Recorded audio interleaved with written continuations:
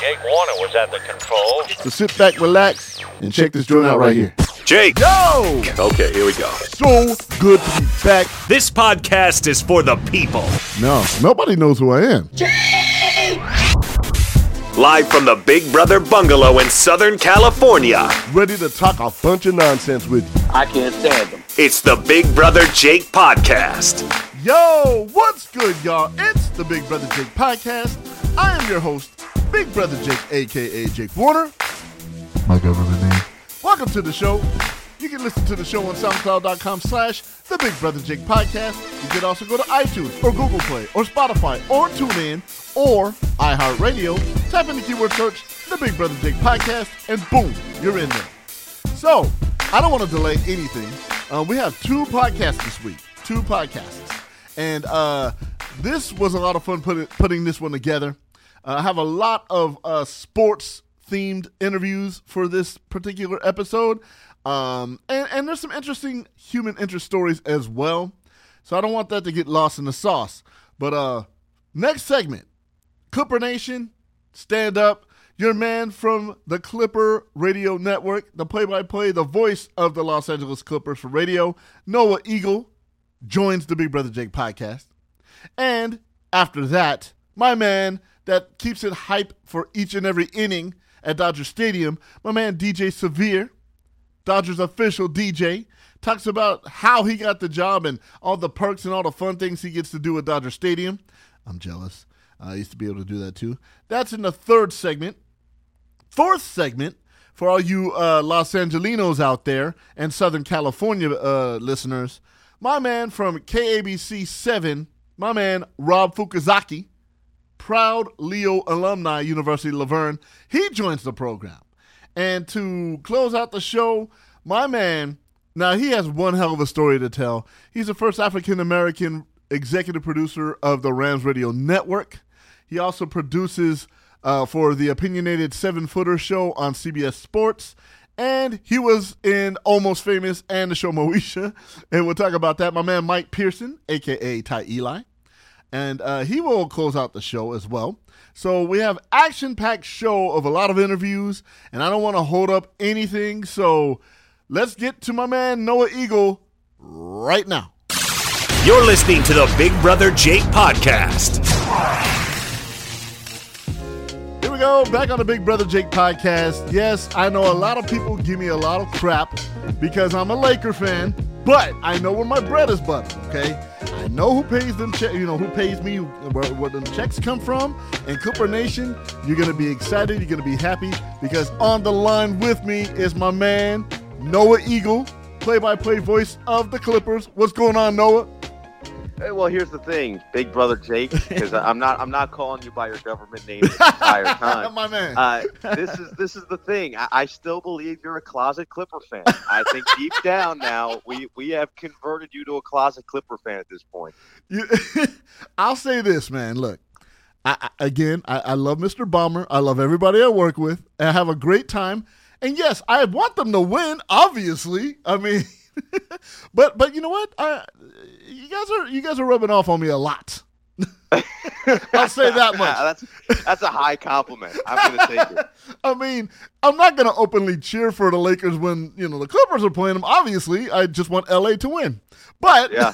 But yes, I always want the Clippers to win. And watching this team night in, night out, it's exciting to watch. There's a bright future for this club. And, how has it been for you, your first year doing the Clippers? You come out to California fresh out of Syracuse, the Orange Bin. What up? And can we still call them that now? I mean, everything's I don't know. I think now they prefer just Orange. Orange, yes. Okay. It's like I've never really understood that fully of right. Just if you're going to go for a change, just do a full change. Right. Now your team mascot is literally an orange. Right. Just a piece of fruit just running around. Which is kind of cool. Otto the Orange, he's kind of a legendary mascot. So absolutely. It's not all bad. Otto is well known around the country. They have so Otto. That's a good part. Yes, Otto, Mello, and you. I mean, you can't go wrong. Yeah, what a trio. So you're fresh out of Syracuse. You come to Los Angeles. become a Clipper play-by-play broadcaster. How is this year? And it's been one hell of a crazy year with Rona and everything. Tell me how your experience has gone as with your first year as the Clipper play-by-play announcer. It's been a whirlwind, man. It really has. I mean, the whole process of me getting the job was crazy enough, but once I did get it, it was obviously a complete change in my life because I'm from New Jersey. I grew up on the East Coast my entire 22 years up to that point. And so I was just an East Coast guy. I always had pictured myself being a New Yorker after I graduated. I grew up only about 20 minutes outside of New York City. I was there all the time when I was younger. And so like my parents lived there when they were out of college. And me and my sister, I think both of us just kind of pictured us doing the same thing. And my parents always felt like that was going to happen. It was destiny that they would be able to like drive in and have lunch with me. Right. And out of nowhere, I get this call that, hey, we want you to move across the country. And their commute got a lot tougher if they want to come have a meal with me. And so I make the move, but it's been great. The organization has welcomed me with open arms. Clipper Nation has welcomed me with open arms. Yes. And I think the easiest part of the transition is people like you, or the people that have made my life easier. Oh, thanks, man. For you, every time I get to sit down, you, Adam, Brian, or whoever is doing stats that day, like you guys make the broadcast fun, which makes my job easier to do. And it's the same thing with Brian Seaman and everybody else who has helped along the way. They've just made the transition a lot easier than it probably could have been. And so I'm really thankful for that. But this year has been, I'd say, I tell most people this, I think it's probably been the most tumultuous year in sports and definitely in NBA history. Absolutely. Considering all the factors. If you go all the way back to the start of the season with China, and then, of course, the tragic day of Kobe and company like that, that whole thing was crazy. And to think that we were on the air that night, we were in Orlando when that happened. Yeah. I was doing both the TV and the radio stuff, and Brian was with us, and the czar, Mike Fratello. It was just one of those days that you'll never forget. And so I thought to myself, man, like if I can do that, which I did, I got through it and made it happen without like completely breaking down, which I think at the time I wanted to. I think everybody wanted to. I thought to myself, all right, if I can do that, I can do anything in this business. Like the rest is going to just be icing at this point. Like if this is my first year and I can get through that, I'm good. Right. And then March comes and the league gets shut down. And I'm like, man, what is going on? So I don't know if I'm a bad luck charm for the NBA. Oh, no. I think it's me. You think it's you? I think it's me. I don't know, man. But it's been good. It really has. And obviously the fact that they have a chance to do something special and make history makes it even that much more special. See, and that's the thing. I was in Maui when we got the news of Kobe. And I remember the USA Today that came to my room. It had the death of Kobe. And then in a little blurb, it was the coronavirus has hit the United States. So at that point, it wasn't even something that was thought of like to be catastrophic like it is now or has been. But that's the thing, and I remember we talked as soon as the whole Kobe thing happened. We were texting back and forth, and nobody wanted to do that game. Nobody. I was like, I don't want to get on that plane and go back there and do that game. It would have been too hard just as a Kobe fan, a basketball fan, you being a huge basketball fan, it would have been very hard. But the news hit and everybody was just devastated. I'll never forget that day and just conversing with you. I remember it's clear as day. It's just a sad event, man. Oh, yeah. And like you felt it in the city. And obviously I'm new to the city. But you grew up in the California area your whole life, and so you're a West Coast guy, and it just hits that much harder in that case. But I think I got back here, and the team got back here, and for the next 3 weeks, you could just feel it in the air, and it really hasn't fully gone away, and I don't think it ever will, just because of the circumstance and everything that surrounds it. But yeah, there was a different aura around the city of Los Angeles, and everywhere I turned, it seemed like I saw something to remind me of it. It was crazy, but we got through together, all of us, we collectively. The city of Los Angeles, the country of America, really the world, to all mourn together. And I think that's been the coolest thing to come of it, is it's brought so many different types of people together as they've shared this common, feeling towards love for what this man did for them. So that's been really cool. Yeah, absolutely. You're listening to Noah Eagle, play-by-play voice of the Clippers on the Big Brother Jake podcast. Noah, fast forward now. We finally get basketball back. And almost messed up there. The Clippers, we don't want to talk about the Lakers right now. That's for somebody else. No. It's cool. We can talk about whoever. It's your podcast. No, you make the rules. I want to talk about the Clippers because that's why I have you on, okay? Without Patrick Beverley, the Clippers still win in 6, which they played very well. And now, as we're recording this, we're waiting for their next opponent. And this will air later today on Tuesday. Who do you feel is the better matchup for the Clippers? Well, let me first start by saying this. The Clippers did win in 6. That series was amazing, back and forth. Great series, yes. I don't want to overlook that, yes. Oh, my God. Yeah, Luka Doncic has pretty much solidified himself as a top 5 player in the NBA, which is crazy to think about for a 21-year-old. Yes. He's just out of this world good.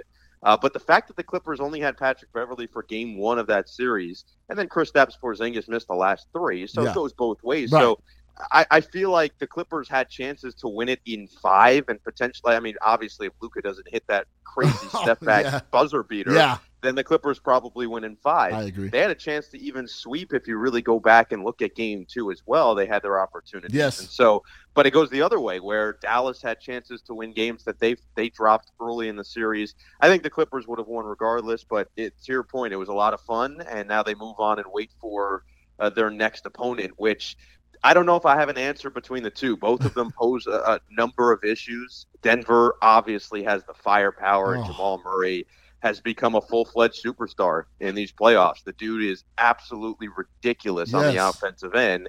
I think that the one thing Denver doesn't have that Utah does is defense, especially rim protection. And Nikola Jokic is as skilled of an offensive center as we've seen in a long time. But on the defensive end, especially in the playoffs, he has been somewhat of a liability in this first-round series. And I think you can attack that. With that being said, Denver has way more depth on their roster than Utah does, especially without Bojan Bogdanovic for the Jazz, who was out for the year with an injury, and he won't be playing regardless if they advance. So you're looking at maybe a 7 at most man rotation for Utah versus a 9, 10, 11-man rotation for Denver. So if you're the Clippers, do you say, well, they're playing 7 games. Do we want the shorter rotation with the better defense, or do we want the larger rotation with an explosive offense? I don't think that either one is a necessarily exciting matchup if you're the opponent. You're not excited to have to go and match up with Donovan Mitchell or Jamal Murray. You're not excited to have to go challenge Rudy Gobert or Nikola Jokic. So I just think that for the Clippers, it goes back to what Jerry West told me before the playoffs started, and I think this was perfectly said. He said that it's less about who we're playing and it's more about how we're playing. If the Clippers take care of themselves, that's all that should matter. And I think that any team that has title aspirations, going in, you're going to have to play good teams on the other side. And if you know that, then you just go and take care of your own business and let the cards fall as they will. Absolutely. You're listening to Noah Eagle, play-by-play voice of the Los Angeles Clippers on the Big Brother Jake podcast. Let's take it to the Eastern Conference.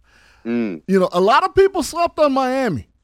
And Toronto, they're doing their thing. Who do you think out of the East is going to win it to go to the finals? I still would put my money on Milwaukee, and I'd love to hear your opinion on this. Okay, you got some solid knowledge to drop. don't act like you're just hiding it behind there. I know you got your knowledge ready. I just mix audio, bro. I would say this. I'll say this, Jake. I think I'd still take Milwaukee because they have Giannis and they've got the shooters, they've got the infrastructure, and they've done it for 2 years now. Like, they've proven it over a course of time. Now, that game 1 was not pretty in their favor, and Giannis going 4 for 12 at the line is like, they can't win if that's going to happen, in my opinion. So I don't think it will.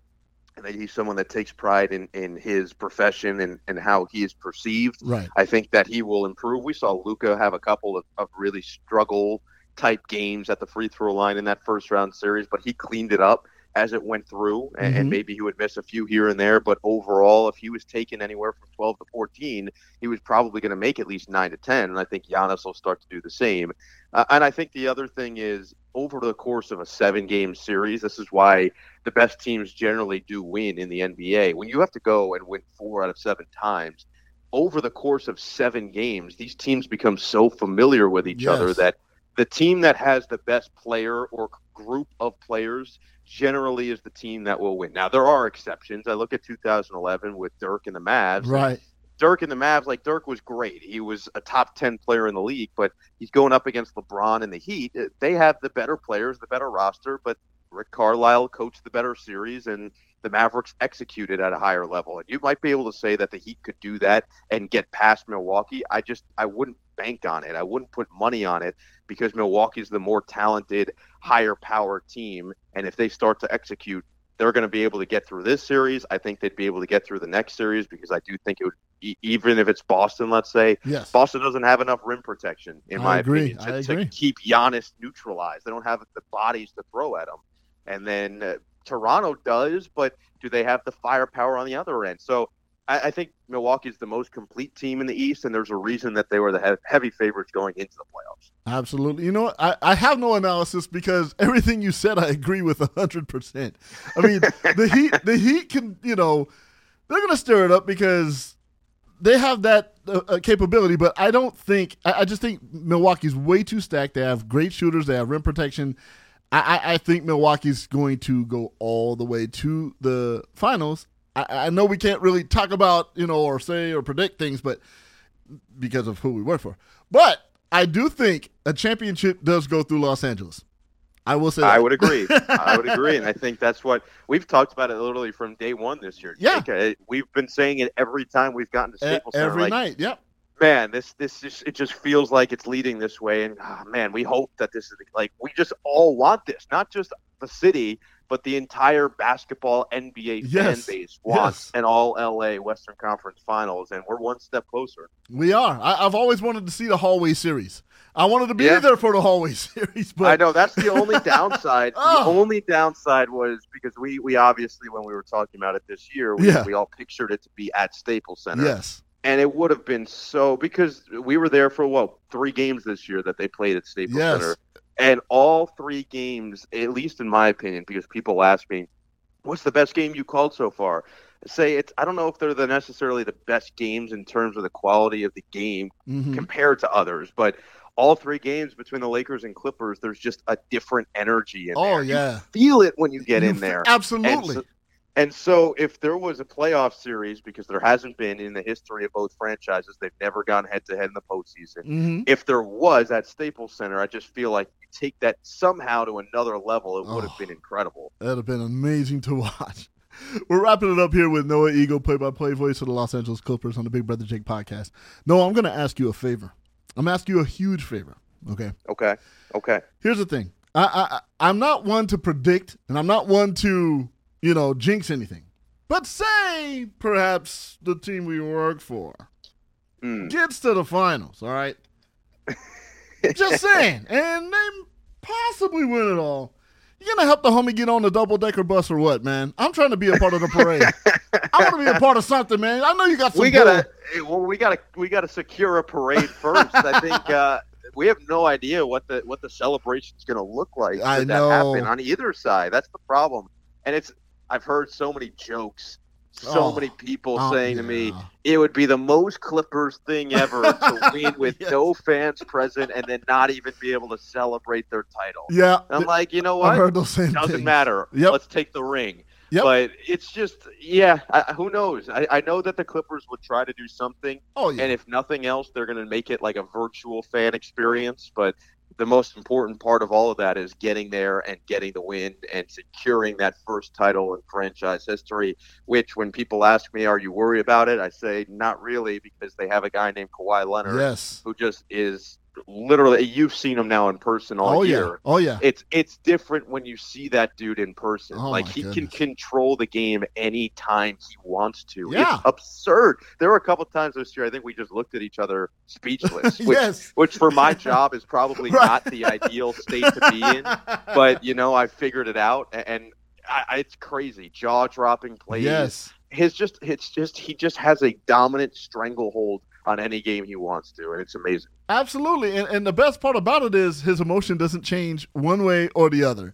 You know, Nope. you don't know if he lost by 20 or won by 30, same demeanor, but when he's on the court, and what I love about Kawhi's game that you don't see in today's NBA is his mid-range game. They called me 5 fouls when I played in high school because I couldn't ball, so I fouled the best player on the other team. But I always I took pride in my mid-range jumper. Even though you can barely put a credit card under my feet when I do my jumper. But watching Kawhi hit that mid-range and watching Lou Williams do like the floater, but Kawhi, the mid-range game is something that you don't see anymore, and that's what's going to help them get over the top, in my opinion. Yeah, in the playoffs, it's so important. And now that I know this information, now I think I'm going to have to change their name to Big Bro Jake to Big Bro Fouls. I think Big Bro 5. I don't know. I'll have to figure out which one sounds better. I retired the name 5 Fouls when I walked off the court after my sophomore year because I wasn't good enough to make any more squads. I don't know, man. That position, the fouler, is a huge key to a good championship team. You need someone who can sacrifice themselves for the betterment of the roster. I was never afraid. I would take a charge. I would foul somebody. I would never do anyone dirty, but you're not going to score. You're not going to score. You need the guy who's willing to just go to great lengths and basically do whatever it takes to win, whether it be pants somebody on the other team, whether it be somehow tamper with the referees, like whatever it happens. If you're that guy, that's an invaluable piece to the team. See, you know what? You just brought up my value. Now, I felt bad about my very short-lived high school and middle school career, and you just made me feel better about it, man. See, that's why. This is what we do. Absolutely. You call yourself what, a fake philosopher? Fake philosopher, yes. I feel like that now we're breaking through into real philosophy. That's a high honor coming from you. But no, listen, it's been a pleasure having you on. Thank you so much for joining the podcast, and I can't wait till I could sit next to you and unwrap some peanut butter and jelly sandwiches from the press room. And we do our pregame, shake that we always do. Like, I really miss being around you and Adam and throwing paper spitballs at Brian Seaman below us while he's doing TV. Oops, I gave myself away. But I love all that stuff, and I can't wait till we're all together again. And I promise you this. When everything gets better, and it's on record now, when everything starts opening up, my treat, I'm taking everybody out for some good Mexican food. Oh, well, I'm not going to say no to that, and I do think that we're going to have to get everybody. I know that we've talked about this, but yes when things are open, we're going to get the gang together, and that includes Adam and Colin and Robin and Vincent and whoever else we can get to join us. Yeah, everybody should be in there. Seriously, man, you can't explain how much I miss the feeling of having us all together in that row. It's family. It's family. 100%. Yeah. 100%. And I'm glad to hear everything's going well on your end, and you're keeping busy, which is good. But it's not the same. Trust me, it's not the same driving to and from when I know that I don't have the gang with me. I don't have anything around me, so it's definitely different. But I will say I caved and bought some of the Uncrustable PB&Js, and I had 2 before this call. So I'm all jacked up on peanut butter and jelly. You keep the ritual going. As long as Brian Seaman doesn't smell the peanut butter, you're all right, my man.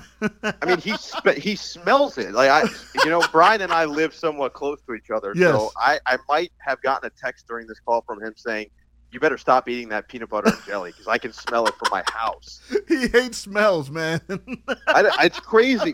Who hates the smell of peanut butter that much that isn't allergic? It's not like he's allergic. No. It'd be one thing. Like, my sister's allergic to peanut butter. Uh-huh. It'd be one thing if he said, like, hey, you can't have that close to me. But he just says, I just don't like it. I've never heard that before. Exactly. It's crazy. But, that's him. He hates smells. Like, you should leave him some tuna one day and see how that works out. Oh, no. Forget it. He might try to kill you. That's over. Yeah, that's a game over. He would evacuate. Absolutely. No, thank you so much for coming on the podcast. Appreciate you having me on. You're listening to the Big Brother Jake podcast. Back on the Big Brother Jake podcast. My next guest that's coming on, man, I've been wanting to talk to this brother. I've been friends with him for a minute. We're birthday twins, April 15th tax babies. But he is the official DJ of the Los Angeles Dodgers. My man, the myth, the legend, the homie. Welcome, DJ Severe, to the Big Brother Jake podcast. How you doing, brother? I'm good, bro. Glad to be here. Always, it's a long time coming. We are birthday twins. Friends and homies. Yes. It's been a long time coming. All the alike, man. You know, all the things above. Yes, this is a long time coming. You know, our schedules are always crazy. You know, life gets in the way sometimes. So I'm glad you're on, man. I really am. Glad to be here. Hell yeah. So, first question. And because I tell people, I will drop your name if it's going to help me in anything. I say, I know homeboy that's playing the music. How the hell did you land this gig with the Dodgers? Okay. So, it's funny. So, you remember back when Manny Ramirez got traded to the Dodgers. What was that, 2008? Yeah. 7, 8, something like that? Around that time, So, the funny thing is, the summer before, or the winter before that, I had a buddy who said, man, check this out. I got this job opportunity in catering at Dodger Stadium for Levy Restaurant. And he started telling me about the job. He's like, should I take it? I was like, man, yeah, you should take that job. So anyway, fast forward, he got this job as the head caterer in the Dugout Club, which you and I know is the very bottom of Dodger Stadium. Yes, sir. Where all the Hollywood elite come to hang out, or those with the expensive season tickets come to hang. Right. So he approached me after he got the job. He's like, I'm thinking about spicing it up. They have a small budget. I can bring in a DJ to DJ during the playoffs. So like, the excitement's here. We want to bring a little more excitement. So I want to bring a DJ in. Are you down? I'm like, yeah, I'm down. So I came in. I think it was the first series. We hadn't been in the playoffs in years, so everybody's hyped. And he's like, man, you come, start about 5 o'clock. As soon as the national anthem starts, you stop playing music, and then you kick it and eat good and kick it down here for the rest of the game. And then that's it. So I'm like, okay, cool. So I come in, knock it out. A DJ, as soon as the national anthem starts, stop DJing, get some prime ribs, some nice Caesar salad, start smoozing with people. I'm meeting like Tiger Woods and a different bunch of people. So we're just hanging. Yeah. And then as seats open up, you can just go sit out in the seats and chill and watch the game. So, I mean, it's all gravy for me. I'm loving it. So I did it all that first playoff series. Same thing next playoff series, because I think they advanced. I forgot who they beat. But, I mean, energy was still up. Right. So every level of Dodger Stadium, there's a different Levy manager. So there was another DJ there at the time. I'm not sure who this was, but he was becoming a prima donna because he was asking for a lot more money, and then he wanted another parking space. And so one of the other he wanted like 2 parking spaces, and they wanted you to work with 1 parking space. Right. So one of the other managers got with my boy Sean and said, hey, we hear you got a pretty good DJ. Would he be interested in helping out? Because this other guy, So he said, okay. He came to me and he asked me, would you be interested in doing this? But you only get 1 parking space. I said, yeah, don't worry.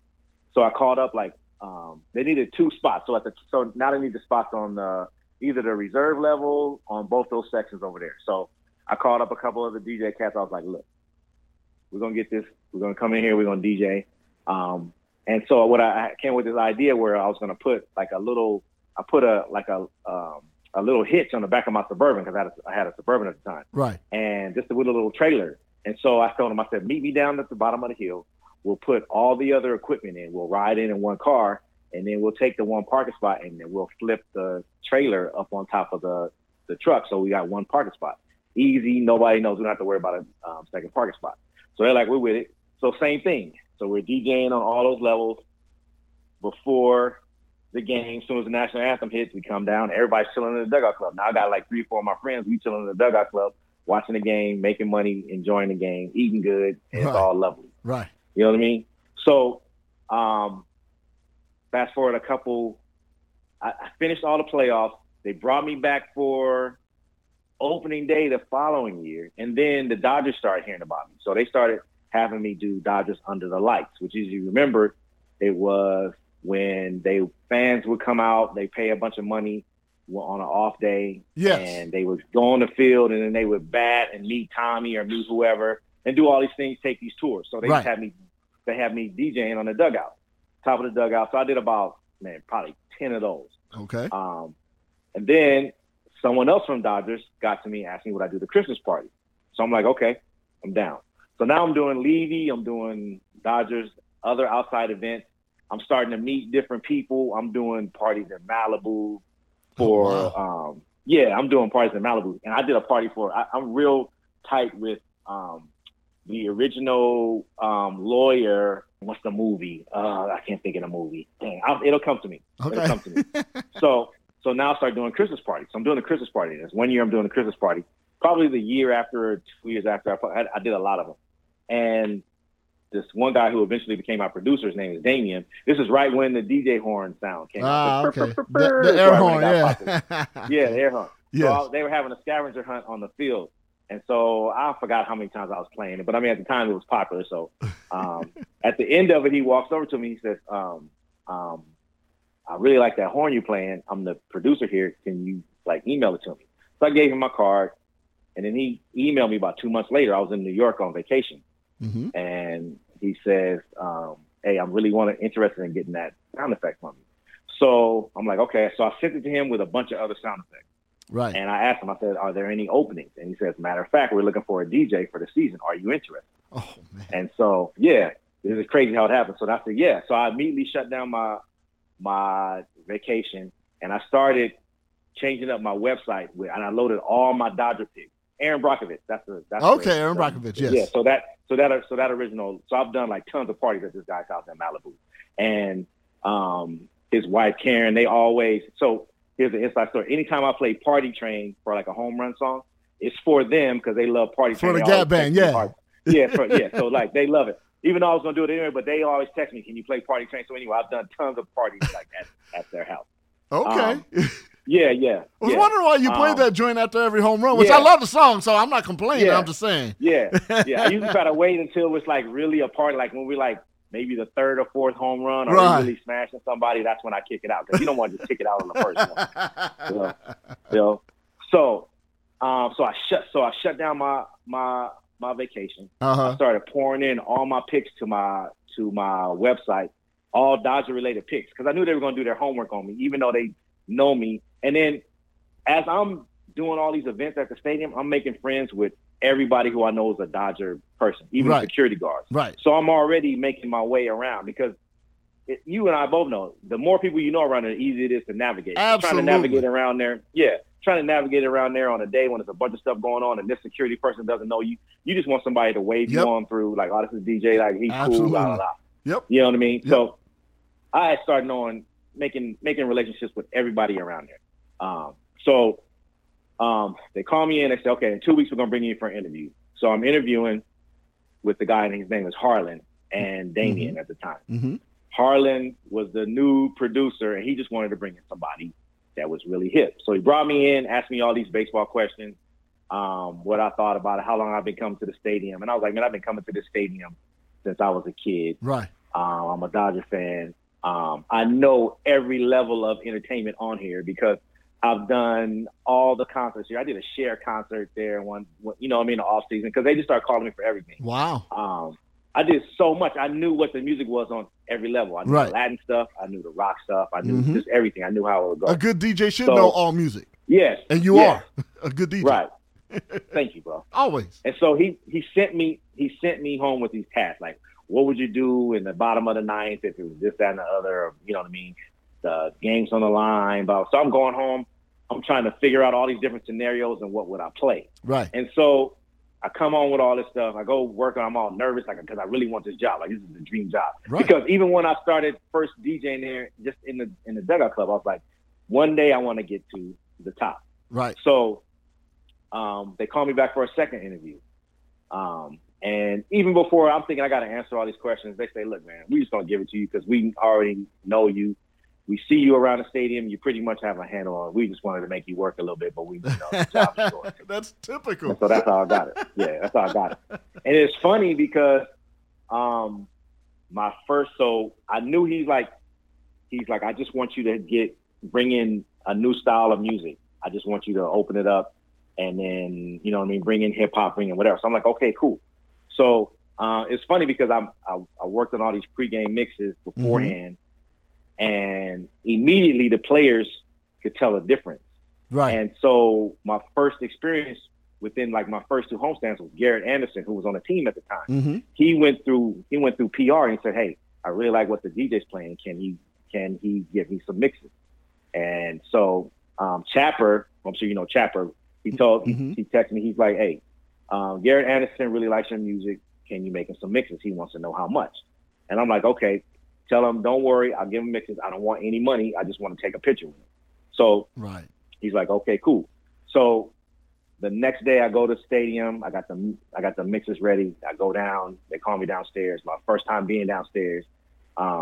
And the first player I meet is James Loney. He's like right there at the locker room. You know, this is the old ratty locker room, not even the good one. Yes. Yeah. So I'm like, that's James Loney. So I start talking to James, and he starts telling me like, "Yeah, I like the music. Everything is good." He's like, "You play like a really good, just a good selection. It's different than any ballpark." So I'm like, "Oh, I love to hear that." So Garrett comes in. I give him the mixes. We chop it up a little bit. PR is watching me, trying to see how I interact with the players. Right. It's cool. And so we take a couple pictures. I go up to the game. So about the middle of the 4th, Chapper comes up. He's got an envelope, and the envelope has $500 in it. What? You know, it's from Garrett Anderson. Oh, damn. And so it's funny because all the media is looking over it, and then everybody I work with is looking over it. They see Chapper hand me this envelope, and then they ask me what it is. So I say, I told them what it is and what I did for it. So they go, "Okay, wow." So now the next day, I'm like, "Look," I tell Chapper, "I got some more mixes for Garrett, but I don't want any money. I just want to give him some more mixes." Right. You know what I mean? I'm just trying to solidify the relationship. So same thing though. I give him the mixes, another envelope, $500. You know what I mean? Yeah. But what it did was it solidified my relationship with the players and PR, because at the time, the DJ was hands off. Only everything went through PR. Mm-hmm. So when they saw my interaction with them, they knew I was cool with them. And trying to get some of the hip hop selections from PR, they don't know what they're talking about. So a player will tell them something and they get it all messed up, and I got to decipher it, and it'd be all messed up. The name or the track, it doesn't work. And so even fast forward a couple years after that, or maybe a season after that. Well, even in that first season, my first season, the Yankees came to town. And the Yankees wrote up in the New York Times like the best music at any stadium is Dodger Stadium. So I got these big props from my producer at the time. He's like, and Harlan. So I was like, I kind of solidified, my spot. Right. And then I even survived Damian and Harlan because they got fired that year. Right. And as soon as I saw that they got fired, I just knew I was out of there because they brought me in. But they were like, "No, we like what you do, so we're going to keep you around." And so I've been 11 years. This is my 11th season, and I've managed to stick around. Damn, that's amazing. You're listening to DJ Severe here on the Big Brother Jake podcast. So one of the things because I know you personally, I know the method of what you do, but you go down to spring training. And you go to each and every player that's going to make the 25-man roster, and you get their music requests, correct? Right. Yes. It's more of just a meet and greet. Right. Or not a meet and greet, but more kind of like, look, it's more like a business trip to just see what's going on and to talk about it and make sure everything is cool. At first, when I first did it, it would be like, okay, what are you thinking about this year? Right. And then it just became, now it's more like we sit around in the clubhouse, and they just start running off tracks to me, and then I'm more sitting there having conversations with them about why they picked the track or whatever. So I mean, it's more like kind of like music, because honestly, every time I go, they really don't have anything picked. The only person who would always have something picked and I would spend probably hours at his locker was Andre Ethier. Me and Andre Ethier would go over so much stuff. I can see that. Oh, he's like, what about this? And what about that? And what about this? And what about that? So, you know what I mean? When it was Dre and then Matt. Me and Matt would sit and talk about different things. Matt Kemp? It's funny. Matt Kemp. It's just funny just to sit at the locker room and then scroll through all these. I'm sitting with a player and we're just going through his phone. And you know what I mean? He's like, I like this song. I like that song. I like that song. You know what I mean? Or I'm sitting there it's funny. This past spring training, I'm sitting there with Kike, Chris Taylor, Jock, and Cody, and sitting and talking. So we were talking about something, and then we were asking Chris Taylor like why he picked his songs that he picked, as I was telling him something, I was asking him because the crowd is like, the fans are like, can we, why has he picked that song? So we're sitting there, and it's all three of us, and we're looking, and Chris Taylor, all he says is, well, my friend was in town that day, and I thought it'd be cool to play a joke on him, and I just kind of stuck with it. And we were all looking at him with a blank face, like, that's the only reason why you had that song? I mean, so it's cool to get that insight at that time of the year from them, and then just talk, you know what I mean? Right. And then also, so then basically I have a different relationship with each one on when we talk about music. Kershaw's a real big fan of mine. So actually this year's spring training, I actually DJ'd my first workout session for them. And it was like a surprise for like Kershaw. And Kershaw was all pumped up, and he got really into it. And it was nice just to go down there and then just to see the players come in early morning, because I was there at 5 a.m. Oh wow! And just to see them to come in and then see the reaction when I was just DJing a live workout session was like crazy. Right. Because I've never gotten a chance to do that. So usually how it works is throughout the season, there's certain different ways. Like Kike, JT, Pollock, Joe Kelly, and Kike, they text me directly about what they want. Yeah. Some of the other players like Rios and other people, they'll DM me, but it's still kind of like the same thing. Like there's been many times I'll get a text in the middle of the night from Justin Turner, like, is this a banger or not? You know what I mean? And we'll it's like 1 a.m. and I'm just going, okay, like, let me, you know what I mean? And I'll never tell them no, because I don't want to have to come up with something that they think is a banger. So I say, yeah, that's a banger. We'll just make it work. You know what I mean? Right. I just say, yeah, we'll just make it work, because I'm not trying to come up with something. You know what I mean? Especially not at 1 a.m. You know what I mean? Right. And then like Kershaw, me and Kershaw, sometimes we talk at like the foundation. Me and Kershaw have gotten a really good relationship. I used to be really, Kershaw was so hands off to me that I wouldn't talk to him. You know what I mean? Especially when he's pitching, I wouldn't, like, definitely not when he's pitching. Yeah, not on pitching day. Yeah, they're locked in. Day. Right. Yeah, but as he's you know what I mean, gotten older and then more mellow, it's like, man, it really, most of the time I'm just walking through the locker room and I just get fist bumps from him. Yeah. You know what I mean? But me and Corey Seager are real tight, because Corey doesn't really like the limelight and all that kind of stuff. Right. But Corey's so genuine, he'll come up and talk to you. You know what I mean? So I spend a lot of, like, you know, good time. And it's like they'll introduce their girlfriends to me. And then, I mean, you know, so we have a nice little polished relationship outside of that. You know what I mean? Right. Me and Kenley talk a lot. Kenley's really into his music and like coming out and like wants to make sure like things are right. And it's funny, man, because the people that don't really change are the pitchers.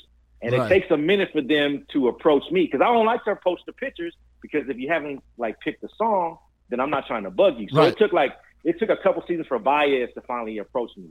And once he approached me, then we got real close. Like, he got, hey, Papa, you know, we just clicked. I mean, it's cool to navigate around it, because when I'm down there, I don't try to invade them, because it's like they don't get that much private time when they're there. So it's like, yeah, for sure. I like, you know what I mean? So it's like I don't go down there that much. So when I do, I try to make sure that it's the perfect time, and that I don't like overdo it. But I mean, they'll sign anything for me if I ask them, because I don't do it a lot. You know what I mean? Like, I've had some, you know, when I'm down to spring training, if I see kids that are down there with their families and they can't get something signed, you know, I'll pick out certain kids and I'll ask them who they want to get signed. Yeah. And I'll walk back in and I'll tell the player, like, hey, this is for this kid. They really want to try to meet you. And they'll sign it, which is cool. You know what I mean? Which is cool. And I have such a good relationship with them, like even the media trips off of it, because they're like, why are you so good with the players? But when we ask them something, you know what I mean? They're like, because you've earned their trust. You've earned their trust. Yeah, I've earned their trust. We're just talking about music. You know what I mean? Right. And they know I got their best interest. And if we just I'm just talking about something that they can get away from baseball or the other questions you're asking them. You know what I mean? So that's kind of like my favorite part of the job, having access like that and just being able to like talk to the players about music. That's dope to me. Right. You know? Absolutely. You're listening to DJ Severe on the Big Brother Jake podcast. Now, as most DJs do, I did a long time ago, and I retired very early in life because I know I sucked. But here's the thing. I know, like, when you DJ in a gig, you feed off the crowd, you feed off the energy. You see how people are getting down, especially like when you're playing California Love with you know, towards the end of the game and whatnot, and then, you know, Randy Newman if the Dodgers win. This year is a lot different because you don't have that energy from the crowd. How is it to DJ? I mean, to an empty stadium, basically, with some cardboard cutouts. What's that like? Maybe you see the players, you feed off of that. How does that work out for you? Well, the dope thing is, okay, so I kind of, in the beginning, I said, okay, what is my plan going to be? Because I was like, okay, and I didn't want to overthink it because I was like, I can come up with a plan and it just get totally scrapped. Right. So I was talking with management beforehand, and they were like, look, just kind of like, you're kind of going to be more there for the players, not so much like the fans. I said, okay, well, but then what happened was the first game in, people were tweeting me like, we can't hear the song, or what song was that? So people were still, listening. Because even during the games, on Twitter and on Instagram, I'm really interactive with the fans. Yeah, I noticed that. I noticed that. Yeah, so that's one of my favorite parts too. Is like I like to talk to them about song choices, this, that, and other. Right. So I really couldn't, even though management is kind of like, look, this is just your chance to play music and enjoy the game. I was like, nah, I still kind of want to contribute with my fan base because they're used to me doing that. So I kind of said, okay, look, I'm going to prepare like I normally prepare. I'm going to come in with the pump tracks. I'm going to do my thing. But the thing I like about it now is with there being no fans there, I still have energy. Like, now it's a different energy because I look down when we do It's Time for Dodger Baseball. And if Clayton's not pitching, I always see Clayton dancing. You know what I mean? So and he's pumping up the crowd. I even see Doc now bobbing his head more. You know what I mean? Yeah. And then the kind of thing that made me feel good is right before when we had our inter-squad games, my first game back, Alana talked to Doc about it in the presser. She's like, how did it feel to have Dieter and DJ Severe and Todd? And he's like, oh, well, DJ Severe always brings energy. It was real good to have those guys because now we feel like we're at home. Right. And that's our definite home field advantage. So that kind of gave me a little more energy to go, okay, they're listening, so I really got to be on point. Right. DJ-wise, what I like about it now is the inning breaks are pretty much all me. So it's like now I get to pick and do two songs, where before I would only have maybe one song, right? But now I can kind of mix in two songs. I can kind of play around with it. So I've been doing different things, like I'll play the sample, then the original. You know what I mean? Right. I've been kind of like mixing it up, trying to have like a little more fun with it. And every now and then TV will take it, or, you know what I mean, we'll stick around and we'll do something. So I've tried to just, you know what I mean, work in different creative energy off of it, but also still use it as home field advantage because even like this year, like Tommy Pham, who always talks about me, when the Padres came, he sent me a DM. He's like, bro, I fuck with you. You're the best DJ in the MLB, blah, blah, blah. And I was like, oh, word, I appreciate that, bro. He's like, I'm a big fan of yours too. So it's like, and it's funny when Matt comes to town, and before when I would go down on the field and talk to him, he always brings all the players from whatever team he's around. So DJ Severe, he's the one who keeps it like rocking in here. So it's cool that I'm kind of known like around MLB as like the best DJ in MLB. You're a trailblazer, man. You're a trailblazer, brother. I appreciate it, bro. I appreciate it. Absolutely. Yeah. Absolutely. Man, let me tell you, I have a quick story to tell you before I wrap this up. I was doing work because, you know, sometimes I'm there to do my side job, my side hustle, and I'll mix audio for, visiting teams once in a while. Right. I won't name the team because I don't want to lose their money, but right. You were rocking out hard one night, and I'm bobbing my head, and I know you, so I'm like, man, but it was louder than usual. Right. The two broadcasters turned around, looked at me, and said, "Is there any way you can get him to turn that down?" And I'm like, "Yeah, I'll get right on it." And I faked like I called you, but I never called you. Because I want the Dodgers to win. So I'm like, I don't care about these fools. I know they sent on my checks, but I ain't tripping. But almost every time I work for the visiting team, they're like, "Man, it is loud in here." I'm like, "Man, it's LA. That's how they do it out here. We're not used to that in this city or that city." I'm like, "Well, you guys should get familiar because this man, he gets loud and he pumps up the crowd." And they're like, "Well, yeah, it does. I see where that's a home field advantage." So you you know what you're doing in that DJ booth, brother. But I gotta say, man, it was a pleasure having you come on the Big Brother Jake podcast. And man, I'd love to have you on again, man. I really would. Anytime, bro. Anytime that you feel like there's a critical team coming in town or something you want to know, I got tons of stories, tons of player jokes. I got tons of stuff. So we gonna hit on all that the next time. I got all that. Absolutely, we'll hit that on the next time, brother. Most definitely, bro. Most definitely. You're listening to the Big Brother Jake Podcast. Back on the Big Brother Jake Podcast. Now, I'm going to say this. This guy that you're about to hear, chop it up with me for a minute. He's one of my favorite people on earth. Los Angeles is blessed to see him every single day on ABC-7. The man, the myth, the legend, and Leo, University of Laverne in the house. My man, Rob Fukuzaki, is on the podcast. How you doing, sir? What's up, Big Brother Jake? Man, how are you, bud? It's good to talk to you, man. It's been a while, trying to, before we started recording, we're just catching up on family stuff, and we haven't talked in a while, so it's good to hear your voice, man. Yeah, going all the way back to the Ben Maller days. Oh, yeah. Oh, yeah. Yeah, I love Ben, man. Like, I've been begging him to have me back on, but, whatever. One day. Yeah, I still listen to him every night. Oh, yeah, me too, because I'm a night owl. I'm up late doing stuff, Me too. And obviously you are. So, yeah, and that's how we were able to communicate. And then, I realized, damn, he's a University of Laverne alum like myself. So we both have that going for us. And, so it's all about them Go Leos, like. That's right. A proud Leo. Absolutely. So let's go ahead and get into this. We got a lot going on in the Southland as far as sports goes. The Lakers, they finally put Portland to bed, won it in 5, and now they're awaiting their next opponent. And they seem to have struggled just a bit at the beginning of the series. But what's your take, Rob, on the Lakers and how they handled Portland and what's to come for them?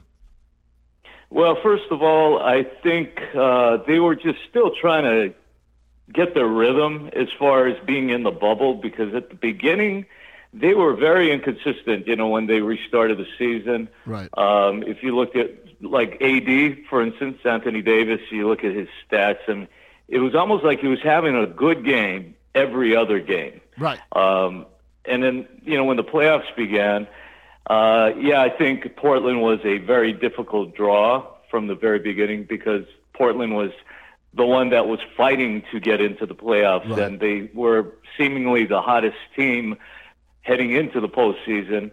But of course, unfortunately, C.J. McCollum, for Portland fans, C.J. McCollum was hurt with his fractured back, and of course, Damian Lillard got hurt late in the series. Yeah. So, obviously, if Lillard was healthy, I think it may have gone 7 games. I think Portland is Nurkic, I was expecting a little more out of Nurkic. Yeah. Played well in the play-in game, played well at the very beginning of the series. But, thankfully for Laker Nation, they are on to the second round. I think they really looked a lot better in the final 2 games of that series. You could see that they were more or less in sync, led by their big 2, LeBron and AD. And then, of course, the supporting cast were doing their part, because they really need the bench to really shine, because down the road, when you get to the Western Conference Finals, if they get there and the Clippers are right there facing them, that Clipper team has a really deep team, and everybody knows that. So that's where I think the Lakers really need their bench. Yes, and I think they need a ball handler too. And they're talking about Rondo's coming back possibly to lead this team. I think, and I've talked, and I grew up a Laker fan here in LA. I think because the Lakers have had so much problems with Portland, if they played in Portland, I think it would have been a way different series, along with the injuries as well. Oh, absolutely. I mean, the old Rose Garden, now the Moda Center. I mean, that is one of the most difficult places to play, right? Especially in the Western Conference, especially during the postseason.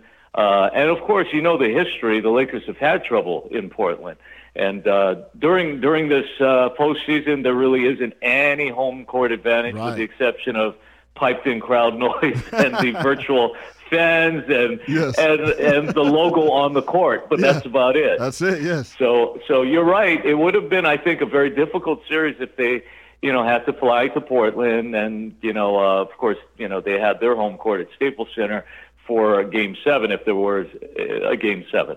Absolutely. You're listening to Rob Fukuzaki on the Big Brother Jake podcast. Rob works at ABC-7 here in Los Angeles. He's an icon, everyone, so show the respect. So let's go across the hall.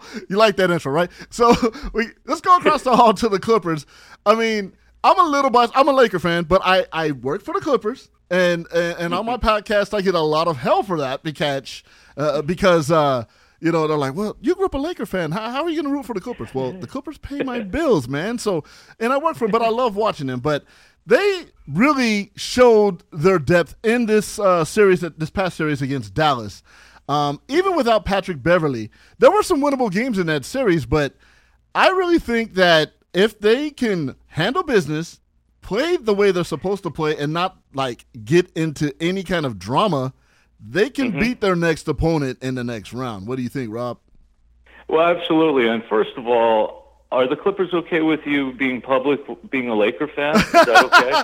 Well, here's the funny part about that. They know I'm a Laker fan, and all they tell me is when it's against the Lakers, you don't cheer. Well, I wouldn't cheer anyways because I'm a professional working the switches, Sure. but they know, but I'm also I want them to win. I want them to win, of course. So yeah, it's a weird dynamic, but it works. Yeah. Well, you know, I grew up a Laker fan as well. I grew up a LA, sports fan. Right. I was born in Torrance. My family moved to Hawaii when I was a kid, but you know, I was always a big LA sports fan. Of course, growing up, I wasn't really into the Clippers. Right. Being here in Los Angeles, working in the media, you sort of want all of your local teams to do well because when they're successful, it's fun for us. Yes. But this Clipper team, I've become a fan of this Clipper team just because it was so well orchestrated by Jerry West and company, Lawrence Frank. I think putting this team together, it's because, you know, back in the Lob City days, it was sort of the same thing each year in the playoffs. You know, it's like, what is the old definition of, you know, insanity, doing the same thing over and over and expecting a different result. Right. But they kept doing the same thing and they kept getting the same result. Well, this team, you're seeing a completely different landscape. And I think Kawhi and Paul George leading the way is just one part of the element because this team has so many different role players. And, you know, you're right. Without Patrick Beverley, they still got through that first round fairly easily. And, you know, I think just anybody on that bench can come out and have a 20-point game, you know. Yes. It's you know, like Patterson or, you know, Montrezl Harrell, Lou Williams, obviously, you know, those two sparks off the bench. Right. That is such a luxury to have those two guys coming off the bench where they could be a starter for any other team. So they are loaded, Jake, and I think I picked the Clippers to go to the NBA Finals, and also, you know, I'd like to see the Lakers get, you know, another title, you know. Sure, yeah. But realistically, if you just look at the teams and look at the depth of the Clippers, if they stay healthy and they play to their potential, they should get to the NBA Finals, I think. Absolutely. I think, you know, health is a factor, and if they can remain healthy, I think they could beat anybody, any place, anytime because they had that. And plus, they got Doc. Too, yeah. You know, yeah. Doc. Yeah. Doc's a champion, you know. Yeah, he's been in these situations, and with Kawhi and Paul George finally, you know, out of, you know, the stuff he was going through, you know, he's bounced back. And as a team, they rallied around him, and that helped his game a lot. So, you know, they're going to be a force to be reckoned with, most definitely. And they survived without Paul George being Paul George, you know. Right, so exactly. Yeah. Exactly, 100%. You're listening to Rob Fukuzaki of ABC-7 Los Angeles here on the Big Brother Jake podcast. Let's switch over to baseball. I'm not going to talk about the team in Anaheim because it's not worth my time. I'm going to be honest. I am a Dodger homer. I love this team. I love where they're going. I love how the power and the pitching's like all coming together. Mookie Betts has just lit a fire under this team. I think, you know, what's your opinion on these Dodgers? Do they seem like a more balanced team than last year? And do you think they can go even further than they did last year? I think this team is definitely on a little different level because of Mookie Betts. Yes. I think adding him to already explosive lineup really puts him over the top. And if everyone plays to the potential, like I just said about the Clippers, because they are so loaded. They have a lineup top to bottom that is better than anyone else's in the major leagues. I think if Bellinger gets back to his MVP form, he started very slow, but lately his bat's gotten pretty hot. Yes. I really do believe that this team can win the World Series this year, get back to the World Series, and win it. The only thing that really scares me is the new playoff format. Yes. For the shortened season, they're taking 6 teams from the NL and of course the AL, and it's a best of 3 first round, and that is a crapshoot. Yes. I think anybody can win that first round, and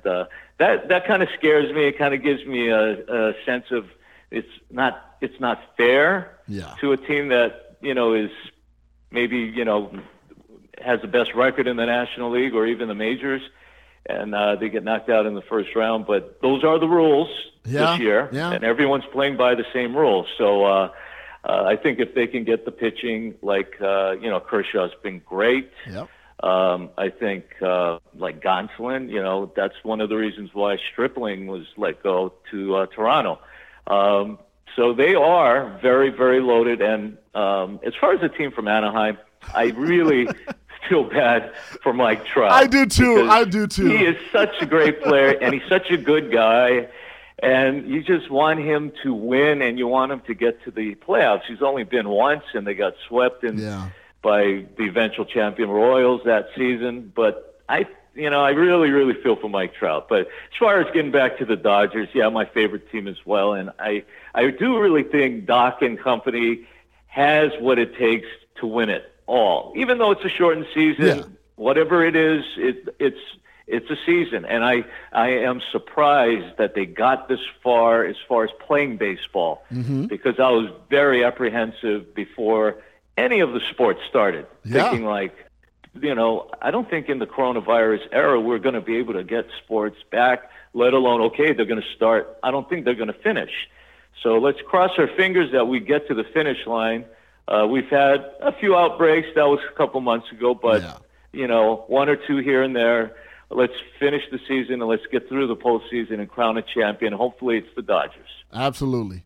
Rob, before we go, do you think whether it's an LA team in the NBA or LA team or any team for that matter that wins the title, do you think it should be with an asterisk or it's tainted because of the coronavirus and having to play less games or having to play altered venues and whatnot? No, I don't think there should be an asterisk. I think you go into this knowing that it's different. Everything in 2020 has been different, and it's funny because if you look at the numbers, just the numbers 2020, if you had something like 2018, 2021, or whatever, 2020 really stands out. Everyone's going to remember what happened in 2020. Oh, yeah, no doubt. And, I think when it comes to the sports, yes, everything was different. Baseball was different. Runner at second when you go into extra innings. Yeah. Pitching changes. Got to face 3 batters. All these kind of different changes throughout every sport, whether it was in the bubble, it's baseball, the hockey bubble, and we don't know what's going to happen with the NFL coming up. But I think you just play it out and you crown a champion if you are able to crown a champion, if you get that far, and then everybody's going to remember, that was the pandemic year. But I don't think you need any asterisk. I think in everyone's mind, they remember, everything was so different then. But the Dodgers won the World Series, or whoever. The Lakers won the NBA title. And, I think in everyone's mind, they knew what happened that year. Absolutely. It's been one. I think the only asterisk you put is in 2017 and absolutely, the champion of Rob, that's baseball right. that year. Damn it, that's right. I'm still bitter about that. I still have flashbacks, and I still sport my Houston Astros shirt any chance I get. Let me calm down, Woosah. I got to calm down because I know we can go a whole hour on asterisk. that. We can go a whole hour on that. But Rob, it's been a pleasure having you on the Big Brother Jake podcast. Anytime you want to come back, I'd love to have you back on, man. Anytime. Just, keep me posted, keep me in touch, and, I continue success with your podcast, and wish you all the best and the best to you and your family. You're listening to the Big Brother Jake podcast with Big Brother Jake. Duh. All right, so the next guest I have here on the Big Brother Jake podcast, this guy I've been rolling with, probably like 10 years or so. We've been through a lot together in this business. You don't see a lot of brothers doing what we do in this business. He's the first African-American executive producer of the Rams Radio Network. I was that with the Dodgers. He's also a producer on Opinionated 7-Footers. Is that on CBS, right? Right? Am I correct? Yes, it is. All right. Introducing the world and former Moesha star, Mike Pearson, a.k.a. Ty Eli, my homeboy. What's good, Ty? How you doing, man? What's up, man? What's up? I'm doing good, brother. Thanks for the intro, man. Thanks for the intro. Always, man. I'm going to start off with this first, man, because I always laugh every time we talk about it, and you're not shy about it. My man here was in the movie Almost Famous, and he was the guy that they cut away from. He had the Malcolm X glasses, the brother.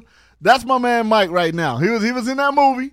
How was that being on a set of that, on that movie? What was that like, man? How was that? Man, as you know, man, just in life, sometimes it's like I wouldn't say a fluke, you know what I'm saying? But sometimes you stumble on, some great opportunities, success, and you stumble on being a part of, sometimes history. Just by doing the things you do, man. I was just, that day, I was doing background, and they were like, hey, can you do a movie at Beverly Hills High, this tomorrow at this time? I'm like, sure, let me just, I'm trying to stay busy and, just doing background stuff. Right. So I went down to Beverly Hills High, and, they, of course, they didn't tell me the name of the movie at first. Uh-huh. And when I got there, I heard what it was, and I'm like, okay, that's cool. Still wasn't sure, because it was background work. It wasn't like I was the lead actor or something, Yeah. But, yeah, man, so just chilling, and Cameron Crowe, man, the director, it had just came and said, hey, can you sit over here and kind of make some face expressions and things like that? I didn't think nothing of it. You know what I mean? Right. And I had no idea the movie would become that big, but now that it has, and, it's just a part of history, it's a classic. Yes. I'm happy to be a part of that, man. So that's pretty much what it was, man. It's just hanging around. Sometimes, just being there is half the battle. Right, it's absolutely. Half the battle, Yep, showing up at the right place, right time. I mean, and you've also been on Moesha. You were still in Girls, at dances. You were the dude walking. Was it second season? Walking by Moesha, and she's looking. And tell me about that time you spent on that set, and how was that? Oh man, that was fun, man. Just getting out of high school for a year or two. Mm-hmm. And my boy Lamont Bentley, rest in peace. Yes. He, we grew up in the same neighborhood, and he was a little bit older than me. But once I got out of high school, we kind of started hanging out a little bit more. And man, we used to just, when people were starting to go back to school, like into August, early September, mm-hmm. that's when a lot of the TV show and things like that start coming back from hiatus. Yeah. And so around that time, I would get excited. People would be like, hey, we're going back to school, this, and that. I'm like, oh, man, TV is coming back, And the same thing, I was doing background for them, too. But at the same time, I was like hanging out. Sometimes we'd spend the night in Lamont. We would get up early and just go to the set, and I would hang in his room. And when it was time to work, it was just, go down and do some background stuff. Mm-hmm. And that was pretty much the being on the title of the second season was just pretty much me just talking to people. I think my personality, thank God, you know what I mean? Yeah. I just was chill. Even though my boy played on the show at the time, I didn't, look down on people or treat anybody differently. And I was just a cool person, That's what I believe is why I got it, And I was just, one day we were at Leimert Park, and they was filming, the title.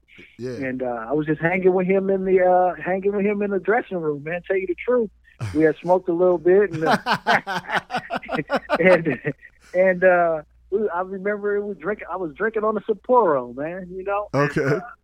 And then somebody knocked on the door. I remember one of the assistants like, "Hey, Tyson, can you come out real quick?" And do this. And then, you know, they brought me out. The director was kind of looking. I'm like, what is going on here? You know what I mean? He was like, I was across the street just sitting on the curb waiting for them to do whatever they did. And then they asked me to do that, man. And that was a part of history, too. So that was good. This is my boy Mike Pearson here on the Big Brother Jake podcast. Yeah, and I would always say when I see that, like, who's that fool acting like he's hard? Right. And then what happens, I end up being your homeboy.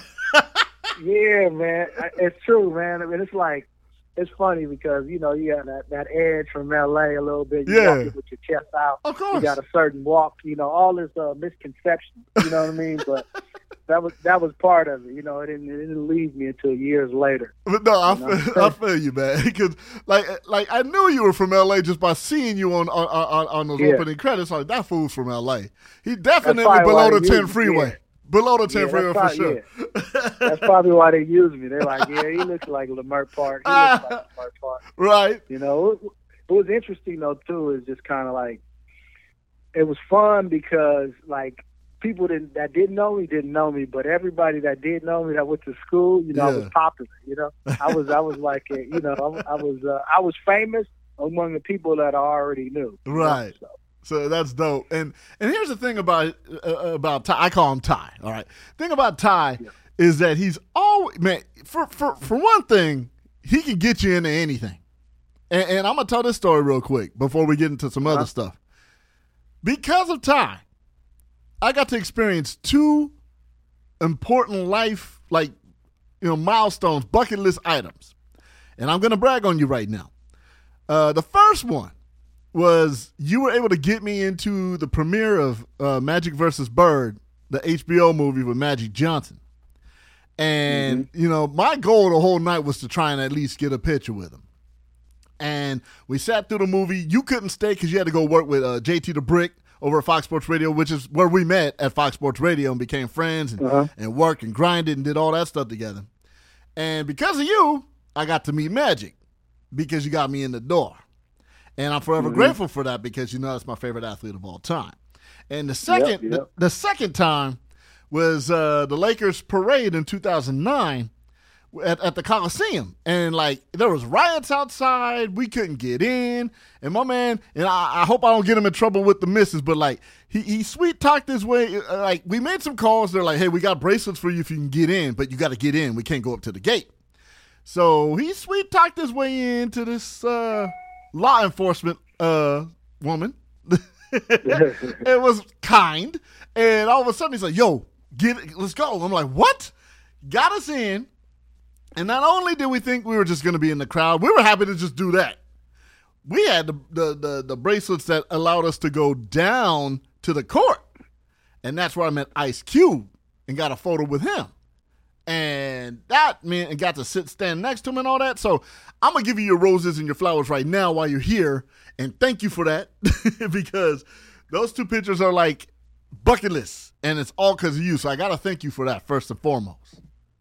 Oh, man, don't worry about it. Anytime, bro. It's like, I'm glad you reminded me how we got in. I had no clue because back then, man, you know, we were doing it all, man. We were. We had all kind of, had all kind of hustles. You know what I mean? That were all they were all legal. I think. You know what I'm saying? They weren't. Don't put that out there. but we kind of, you know, we learned the game, man. Learned the game, and like I said, it's just how you kind of treat people, man, and talk to people. Absolutely. And I think that goes a long way. You know what I mean? And as long as it's genuine, you know what I'm saying? Of course. People know when it's fake. Yeah, exactly. So yeah, man, that was good times, man. I remember that. You know, I remember. Yeah. They were a little bit late because I think the bus was waiting on Vanessa Bryant. Yeah. To come, and she came, and the Lakers walked down the Coliseum stairs to the stage, and Cube was there. It was nice. Well, it was a good time, man. We were chilling. Yeah, it was a great time, and my second child was like due any moment, so I was like, damn, I might have to bounce, but. You know, luckily it didn't happen because I was on edge for that. But it was a great day. And here's the thing about Ty: like, he's so damn humble, but he is one of the most hardest working people I've ever met in my life. His hard work, his hustle, and his ability for gift the gab, and his you know, being genuine is what has gotten him to where he's at now. You know, he's executive producing the Rams Radio Network. The first brother to do that, man. Opinionated 7-footers, producer, CBS Sports. I mean, damn, my man has just came up, and I just want to show you love, man. Like, I'm so hyped for you and everything you've got to do in your career. You know, you work hard and you hustle hard, man. What's it like? Tell the people, and I always get this question. A lot of these youngsters want to break into the business. You and I have talked at this for hours on how to do it. You know, what was your route? How did you get into the business? How did you become a success in the business? Give the people that want to break in, tell them how you did it.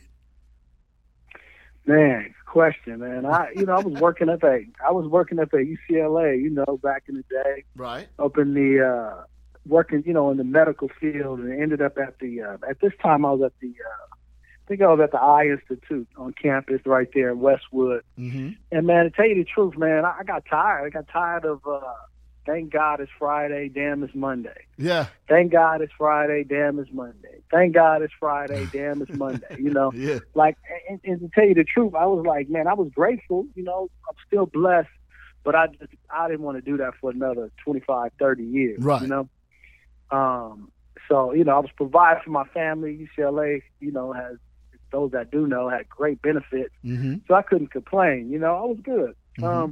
But I said, man, let me go back to school. You know, I went back to Santa Monica Junior College, took a broadcasting class, and happened to we were doing a class project Mm-hmm. in the broadcasting class, and I happened to meet Larry Brown. Oh, Larry Brown from Larry Brown Sports. Yes, Yeah. yes. And we're doing a project together. We're talking. He's like, yeah, I'm interning at I'm working or interning at the time at Fox Sports Radio in the Valley, this and that.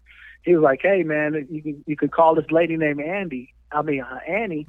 Give her a call, you know. So he wrote it down on a piece of paper. I mean, that's how long ago it was, like 15 years ago. Right. So he wrote it down on a little scratch piece of paper. I took the number and then put it up in my top drawer for like 6 months. Mm. And so every day I would just come back to it and I would see this paper, Annie, you know, Annie Z with the number on there. And I just one day I was like, you know what, let me give this lady a call. Gave her a call, man, and then they gave me an opportunity to start interning. Yes. So I would say, man, this is not really, you know, I got into it by interning and just kind of going in, putting my head down and say, I'm going to do whatever it takes. I was still working full-time at UCLA, but then I started interning, and, you know, I got in like 2005 before the economy crashed in 2008. Mm-hmm. So when, you know the business, we're at the same company, man. 2005, to tell you, excuse my language, but they were just pissing out money. Yeah, they were. I mean? Yeah. OnStar, Chevy, Yep. You know, Yep. all these companies were just, you know, just giving money, you know, which means, you know, gave the radio a thriving a pipeline, you know, to do what they wanted to do.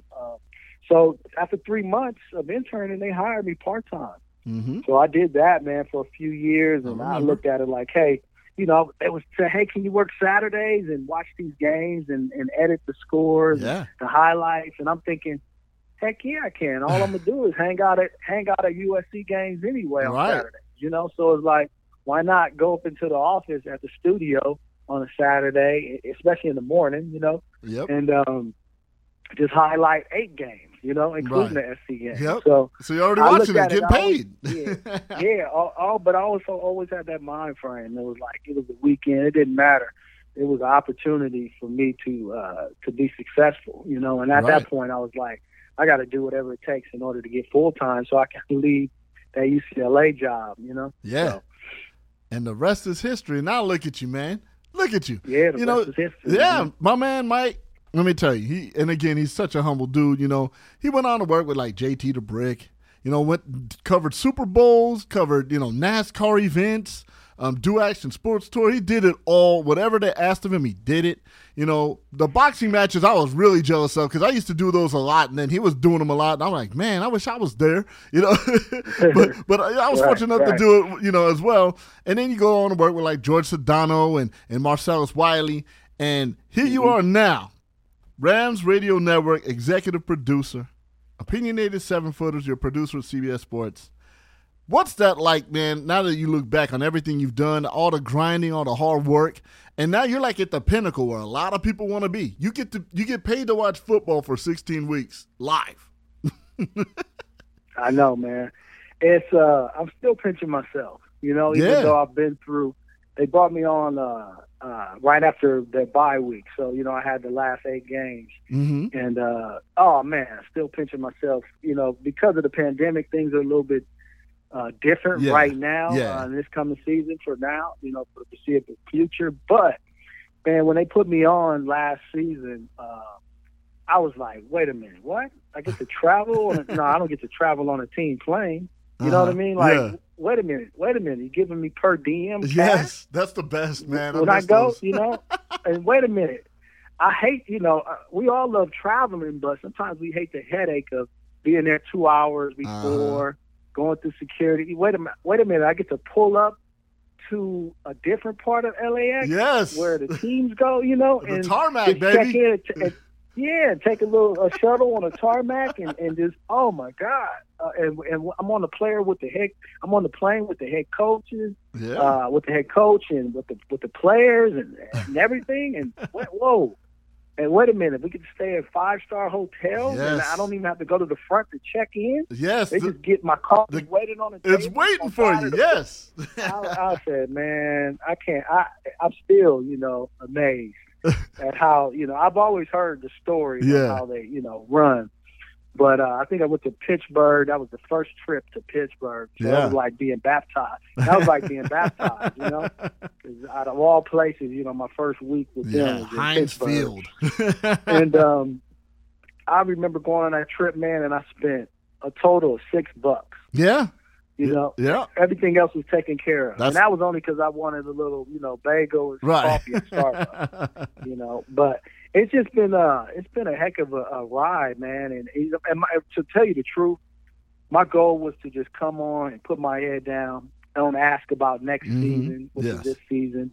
Don't ask for, just kind of let the work, speak for itself. And then when it's over with, go back to the table and, go from there. So that was my main objective, man, because I've produced radios, I've helped produce TV, things like that. But I've never produced, play-by-play. And that was something different. That's different animal. Different. It's a different animal, man. It is a different animal, Yeah. You can't make any mistakes, Nope, you cannot. And see, you talking about that's taking me back to when I worked for the Dodgers, man. Now I miss it. Because I used to love, not having to go into the airport. You go on a bus into the tarmac. They wind you down. You get on the plane, and it's not like regular food. They usually have, amazing food. Like, you can ask for anything at any time. You got a pocket full per diem. You get to the hotel. Oh, my God. Man. Oh, my God. Yeah. Crazy. I went to Maui my first season with the Dodgers off my per diem alone because I never spent it. God. Yeah. That's like the best part. And this is what I love to hear. Now for my audience that listens to the podcast, my man Mike, this guy is an American success story. My man grew up in South Central Los Angeles, right? He works hard. He grinds. He's done everything the right way. He always asks questions, which I loved when we finally would work together. You would ask questions, and you would ask anybody. You weren't like, there's no pride with you. You're just like, I just want to learn how to do it right so I could do it, and we can get it done. And I always loved working with you for that reason. Like, you were always a go-getter. You weren't lazy. You loved what you did. You honored and respected it, and you knew it just didn't come to you. You had to work for it, which is why many a night, even after we were done working, you and I would just be sitting in the parking lot for 2, 3, 4 hours just talking about the game, and you wanted to absorb as much information as you could, and at the time I was a vet, doing it long-ass time, and here I am, 20 years, you got 15 under your belt. Like, man, life is good, man. Look at you. Look at us. Clippers, Kings, and the Rams are ran by both of us. Yep. It's just crazy, man. Now, I got a chance to experience the new stadium. Went over there last. How was that, by the way? How was that? Oh, man, still in shock. As far as and amazed at what they have going on in Inglewood right now. And, until it's, fully finished, you still have some time. But it's the stadium itself. It's just amazing, man. The things that they've brought plants from all over the world, and they got a lake there, and the stadium is humongous. And then NFL Network has their own like ship building, almost like a ship outside. And then now they have this, I think, American Airlines Plaza. Wow. That probably, I don't know if it'll be done on time for the first game, but you give it a couple years, the restaurants, and then you have the casino there. We were just talking about this with some coworkers the other day. As far this is going to be like the new LA Live, which was downtown, or or Inglewood when the Forum days. Even back then, it didn't have. All they had was the Forum. They had a little restaurant throughout the Ink City. You had like a Sizzler across the street on Century. But nothing like this one-stop pop of action and entertainment that's coming to Inglewood. That's already here. So first game kicks off against the Cowboys September 13th. Can't believe that's in 2 weeks. Less than 2 weeks. It's crazy. It's crazy, man. This is to be a part of that, man. It's amazing, So I'm enjoying it and just enjoying the blessing. See, and that's what I love about you, man. You take nothing for granted. We're with my man Mike Pearson, executive producer of the Rams Radio Network and producer on Opinionated 7-Footers on CBS. Listen, man, I'd be remiss. I have you on. How do you think the Rams are going to do? I know there's been some changes, with the players and whatnot. How do you think this team is going to fare this year? It's kind of up in the air, man, because I think quarterback play is key. Right. And I think linebacker, the defense, things like that, of course, is key. The division isn't as tough. It is with the Niners, You got Seattle that's always going to be there, and then you even got the Cardinals that's going to be a little bit better now that they got Hopkins, that receiver over there from the Texans. So it's going to be a tough division. I know a lot of people have them, last in their division. A lot of experts, things like that, even in their conference, have them down there low. So it's still up in the air, to tell you the truth, because their running game has to really work. And I think with the rookie Akers, I think that he'll be key. I know he's young and I know he's a rookie, but to have a guy like that, is going to be key because they need that explosiveness. They don't have Todd Gurley anymore. Even when they had Gurley, his knees weren't the same as they were 2 or 3 years ago. Right. So it really limited them, and it put a lot of pressure on Jared Goff. And now Jared Goff sometimes would have these roller coaster games. So it's going to be key on the on the relationship between McVay and Jared Goff, and the relationship between Jared Goff and his line, his offensive line, including his receivers. So it's still up in the air for me. I start to kind of figure it out maybe week 2 to start kind of taking my picks. Right. But of course I want them to do well. Of course, yeah, it's good for business. Yep. Absolutely. So I got to say this, man. It's been a pleasure having you on the Big Brother Jake podcast. What we're going to do, because I'm going to have you on again. And the next time we're going to talk about this unreleased album we put together for you, man. What the hell? People need to hear this. I know, man. I know. I want to apologize to you right now on the podcast that, I had to put you on blast for that. Nah, man, I left the rap game, What it was, though, is we were doing, we were working together at Fox, and we had an available studio. We did it legit. We wasn't even sneaking in there, Nope. We did everything the right way. They were allowing us to use the equipment, and we were taking advantage. And, we were getting off at wee hours and then going upstairs to the studio, staying for another hour or two. But when I moved to Houston, that was the main thing, to build a resume. I just felt like I had to get out of LA and tighten up the resume and then come back home to LA. Absolutely. And get what I really, what I felt I deserved, or, what was going to be better for me and the family or my career.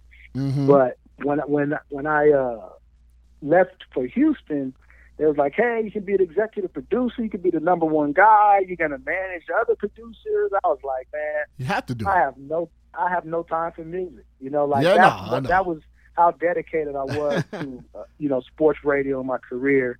Was just like, I didn't really have time to start making more music. And, I left it alone. It wasn't like a burden or anything. What I mean? And it wasn't a void, That's when I knew it was time to kind of leave it alone. I'm just giving you a hard time because those tracks are fire. It was all good. It was all good. I know, because we was doing a lot of work, and when I moved, I was like, man, adios on the music. Oh, yeah. I just felt like I wasn't going to have enough time because everything that I had on my plate. Of course. No, man. Just give me a hard time. And then when the desire didn't come back for years, I was like, maybe I am done. Yeah. That's how I feel, man. I made 7 instrumental albums. I'm like, I'm good. If people don't like it, too bad. There it is. I have a catalog, so it's all good. But, I just give you a hard time, man. I still got hooks, man. I got hooks. I still got hooks in me, Oh, don't worry. Send me some tracks. All right, well, I got I'm sitting on 500 instrumentals right now. Maybe one day. Right. Yeah. But yo, man, I'm not too embarrassed to sing on the hook. Man. This guy, you're never too embarrassed to do anything.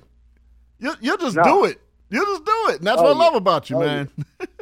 Well, Ty, look, man, it was a pleasure having you on the Big Brother Jake podcast, and you need to come back soon, man. I'll be hitting you out through the season, so we talk Rams football. Sounds good, man. Thanks for having me on, Big Bro Jake. Keep up the great work, bro. I'm proud of you. You've been doing a lot of stuff, especially lately, man. You've been killing it. You're just getting on different platforms now. I'm trying, bro. Man. Do your thing.